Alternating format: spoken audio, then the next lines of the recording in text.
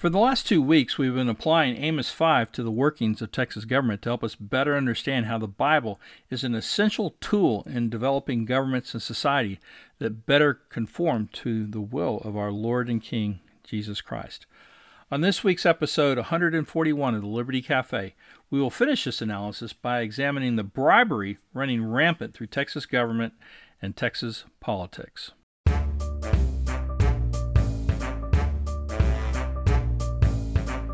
Welcome to the Liberty Cafe, where oppression is on the menu.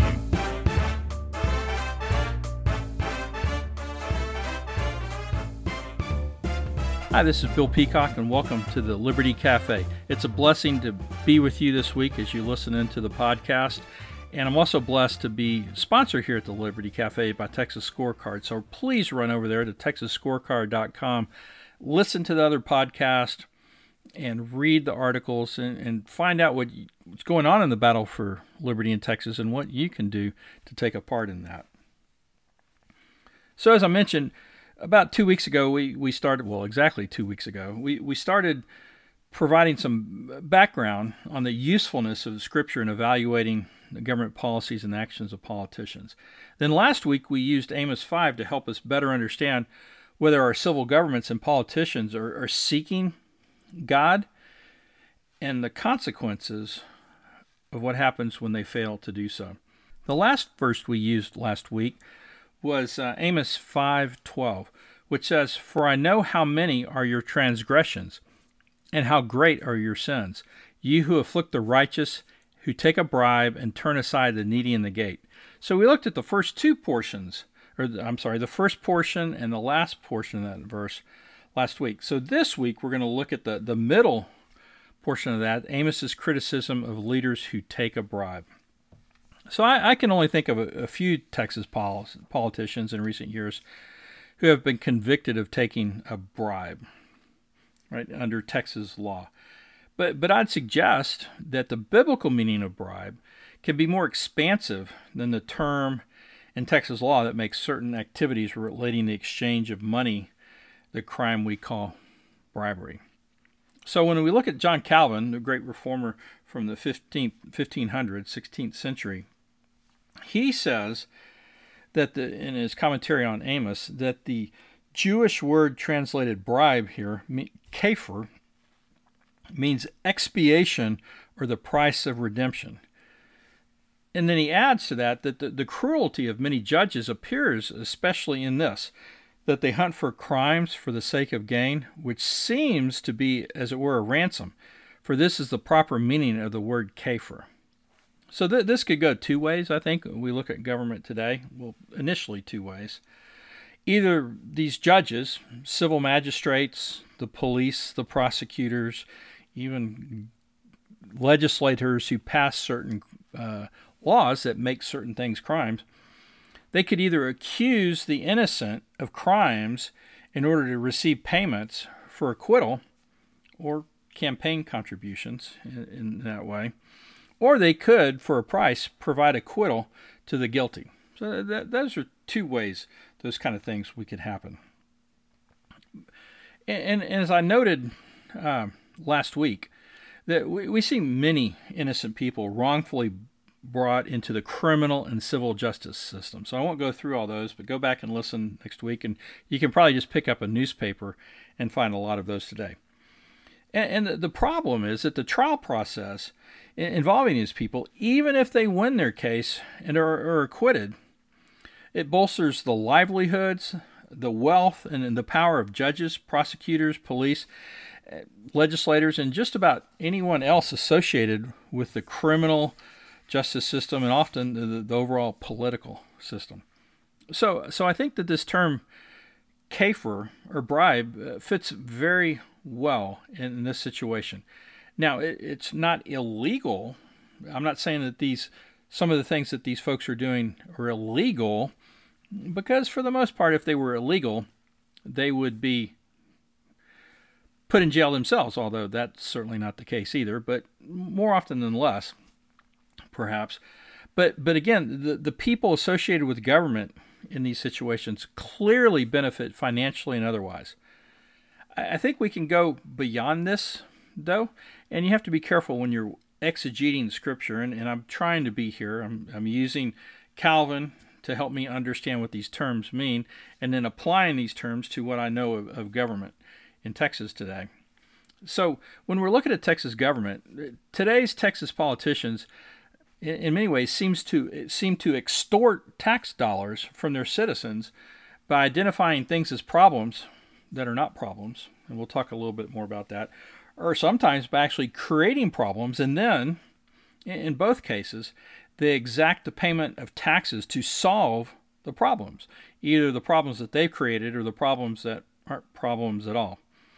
So, in other words, tax dollars are citizens' price of redemption or their deliverance from the problems, the created problems that plague them, if they're actually problems at all. So this is not unlike the classic protection scheme run by organized crimes and mobs, the mafia, those kind of things, where business owners are protected from violence from the same gangs that are protecting them, right? So the violence would come from the same people who are protecting them from violence, right? So the crazy thing here is that the difference is a little bit is that when it comes to the political protection scheme we're talking about here is twofold. First, citizens don't pay the protection money directly to somebody in government, this legislator here or this bureaucrat here or this judge there. We pay them through taxes. And then second, the politicians don't deposit our tax dollars in their own accounts. Rather, what they do is use our tax dollars to maintain their elected status and thus their ability, or just their jobs in government, and thus maintain their ability to exercise power and gain wealth through legal means. So let me explain what I'm talking about here. The most obvious way that politicians use taxpayer money is to maintain their power, their status, or wealth. The way they do that is by appropriating money, spending money, in ways that benefit organizations and constituencies who either donate to their campaigns or otherwise help them maintain their positions of authority. One example of this in Texas is when the legislature appropriates transportation funds in ways that make sure they go to engineering firms and concrete companies, regardless of the fact whether building more roads and lanes is the best way to solve traffic congestion. Another one is sending billions of dollars to local telephone companies to build out kind of rural Texas areas, those kind of things, to build out wire broadband networks. At the same time, SpaceX and Amazon are using private capital to fill the skies with satellites that will make broadband ubiquitous. So a similar way that this happens is where the exchange of money is not so obvious, but it's when politicians appropriate monies to constituencies in an attempt to quiet their opposition. So perhaps the best example of this right now in Texas has been the recent attempts by Republicans in Texas to buy off teachers and local education officials by sending billions of dollars to local school districts. While this is nothing new, it rose to a new level after the 2018 midterm elections, when Republicans lost a number of seats in suburban Texas House and Senate districts. Overnight, this transition happened literally overnight, the night of the 2018 midterm elections, actually. In a desperate attempt to remain in power, the Republican majority dumped a planned school choice campaign through the legislature and instead decided that they needed to dump an extra $5 billion on public education. Some members and elected officials wanted to use this on teacher salary increases. Some just wanted to send it to local school districts to see as they saw fit. But it really didn't matter how it was spent. Though the Republicans wanted their education constituencies, school boards, school administrators, teachers unions, those types of things, to acknowledge just the largesse and generosity of Texas Republicans. Of course, they're being generous with not their money, but our money. So the Republicans were hoping that these people wouldn't necessarily endorse them because they tend to endorse Democrats, but they would just back off and not cause trouble for them with suburban voters. So it didn't work, by the way, but it really happened. So that's one way that this goes on. So let me look at this another way. The idea of spending taxpayer money to solve problems in our economy and society, whether the problems are really not problems or problems that the government created. And in order to save time, we'll just really look at the last of these two, problems that the government has created themselves. A perfect example of this is the example of Texans being asked to spend their money to solve a problem created by the government when it comes to the reliability problem that we're currently facing here in the Texas electric grid. Probably everybody in Texas almost knows, that we've suffered a lot of problems lately. We go back to the collapse of the Texas grid during Winter Storm Uri back in 2021, probably the worst blackout in American history if you combine all the factors together. And then, of course, almost weekly, if not monthly, the last two summers, since then, we've just heard about the Texas grid being strained to the point of nearly breaking.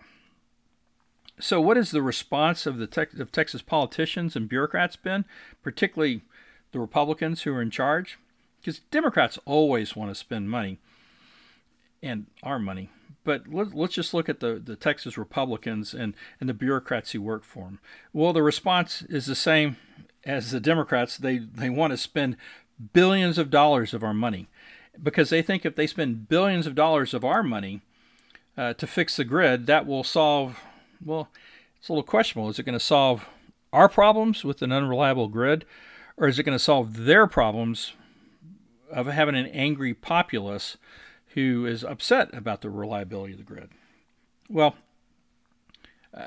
we'll look at that in just a bit more. But what they're doing to get these billions of dollars, they're either raising our electricity prices, or they're appropriating taxpayer dollars out of the surplus we had, the $32 billion surplus and more we had coming into this last legislative session. Now, I'm not going to go into all the details here on how this is working because I really cataloged all this in multiple ways for the Energy Alliance. So if you want the details, just go over to theenergyalliance.com.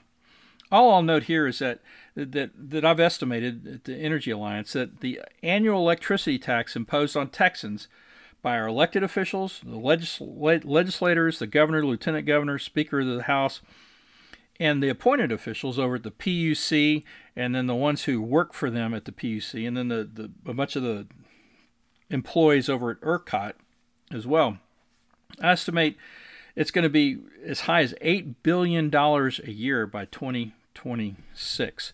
That's in total. This includes some federal subsidies as well, so it's not just the folks here in Texas. But it's a little bit up in the air exactly what this is going to look like because we don't know quite what the grid changes are going to be after the legislature's session. But that'll become clearer in a little bit.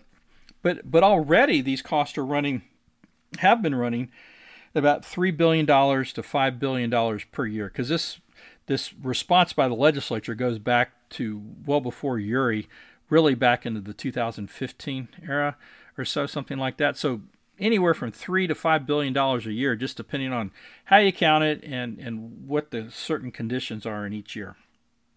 So it would be one thing if all this work was actually brought reliability to the grid, but that's not the case.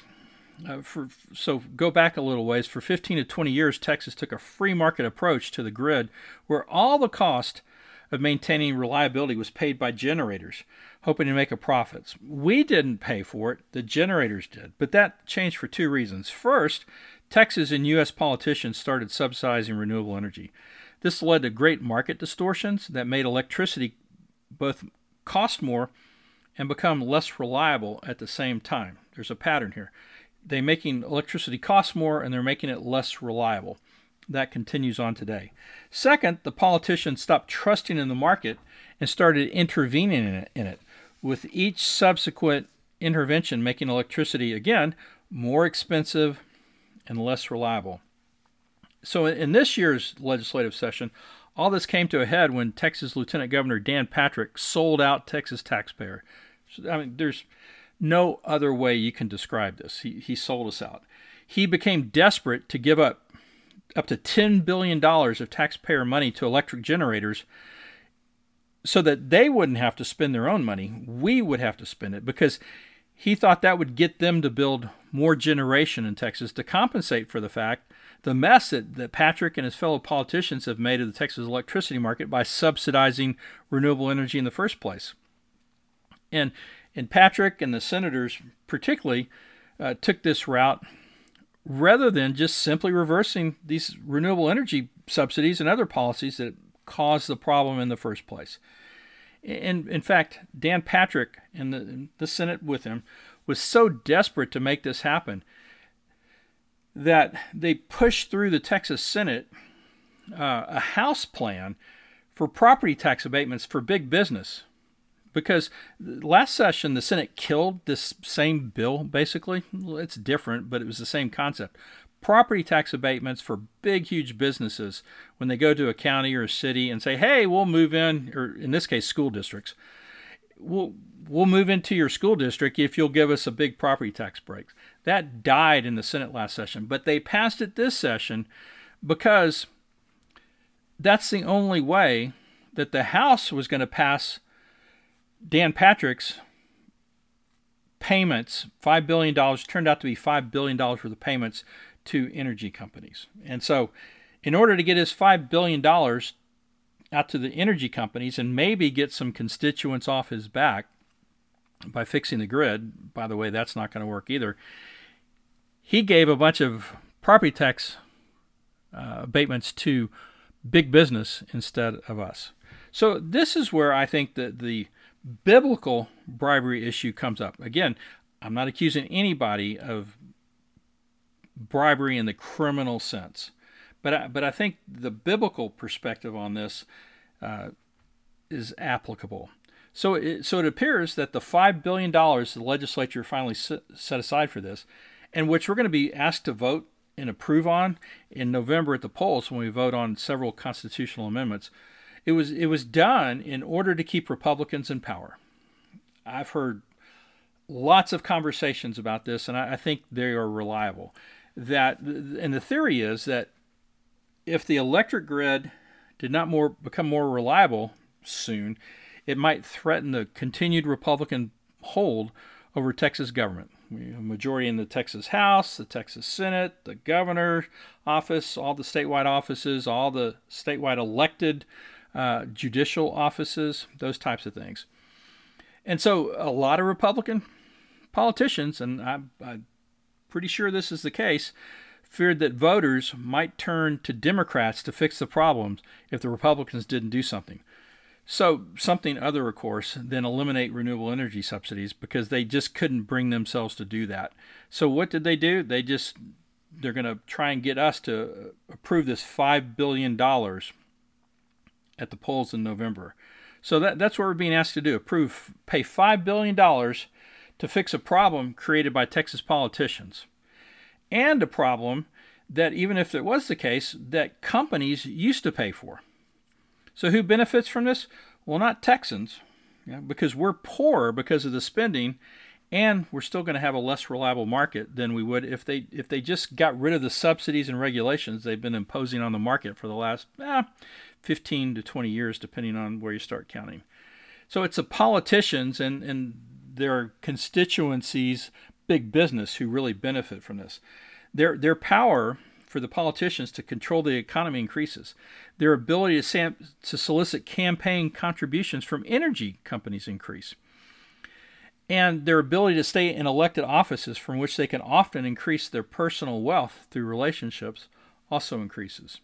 So I won't go into detail about other programs and spending that have been pushed on us to solve problems that didn't really exist, or existed, but in ways very different from what we've been told. But just a few examples of those include welfare, Medicaid and Medicare, Social Security, and affirmative action. So maybe we can discuss those another day, but the dynamics are the same.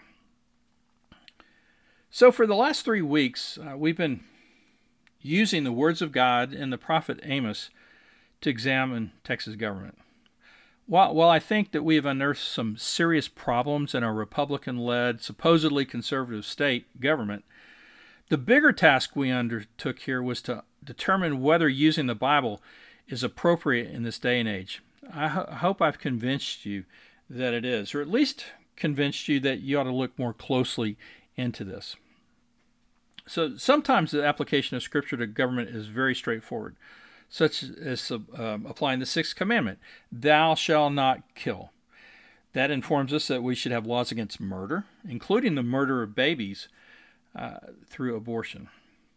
Other times, though, it requires a more in-depth analysis, digging down into both Scripture and the workings of government.